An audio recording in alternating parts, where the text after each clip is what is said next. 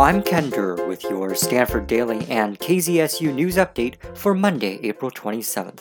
Hope you had a great weekend. At a press conference hosted by Stanford Students for Workers' Rights on Thursday afternoon, subcontracted workers, activists, and students past and present called for the university to expand protections and compensations for all employees through the end of the quarter.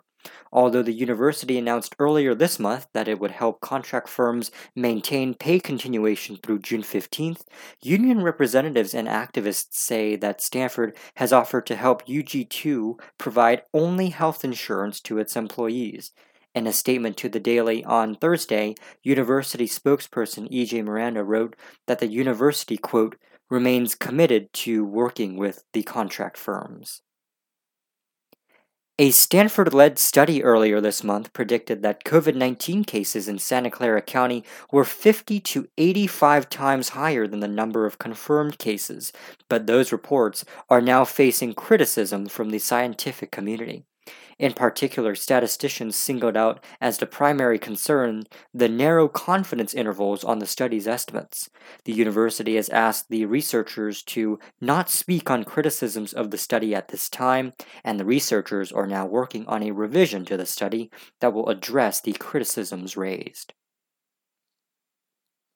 In local news, Governor Gavin Newsom announced a series of initiatives on Friday geared towards supporting the more vulnerable, older population isolating at home. A new Home Meals for Seniors will allow restaurants to prepare a meal delivery program for seniors, and other partnerships will provide wellness check-in calls. The governor also signed an executive order granting a 60-day extension on DMV deadlines. The CDC over the weekend released 6 new possible COVID-19 symptoms, including sore throat, headache, muscle pain, chills, and repeated shaking with chills, and a new loss of taste or smell.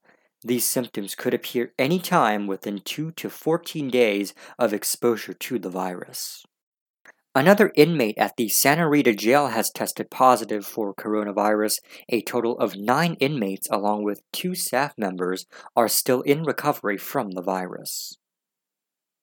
The city of Sausalito is a popular destination, especially on warm, sunny days like we saw over the weekend, but large crowds on Saturday, despite the shelter-in-place order, has prompted Sausalito to close its parking lots on weekends and holidays, and allowing only for metered street parking for cars, displaying parking permits, or for individuals who have essential business. Sausalito police said they will begin citing people for traveling to the town for non-essential purposes. And now for a roundup of the coronavirus numbers. Santa Clara County is reporting 2,040 cases of COVID-19, 1,019 cases reported in San Mateo County, 1,439 in Alameda County, 1,354 in San Francisco, 805 in Contra Costa County, and 212 in Marin County. In total, the U.S. has now reached over 965,000 confirmed cases. These numbers accurate as of Sunday night from Johns Hopkins University.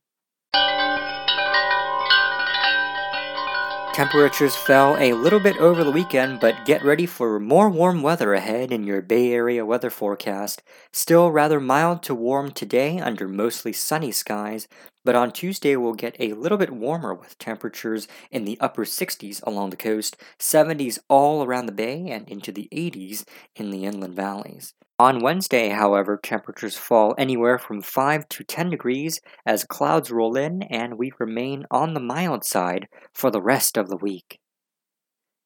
Have a great rest of your day, and I'll see you right back here at the same time tomorrow.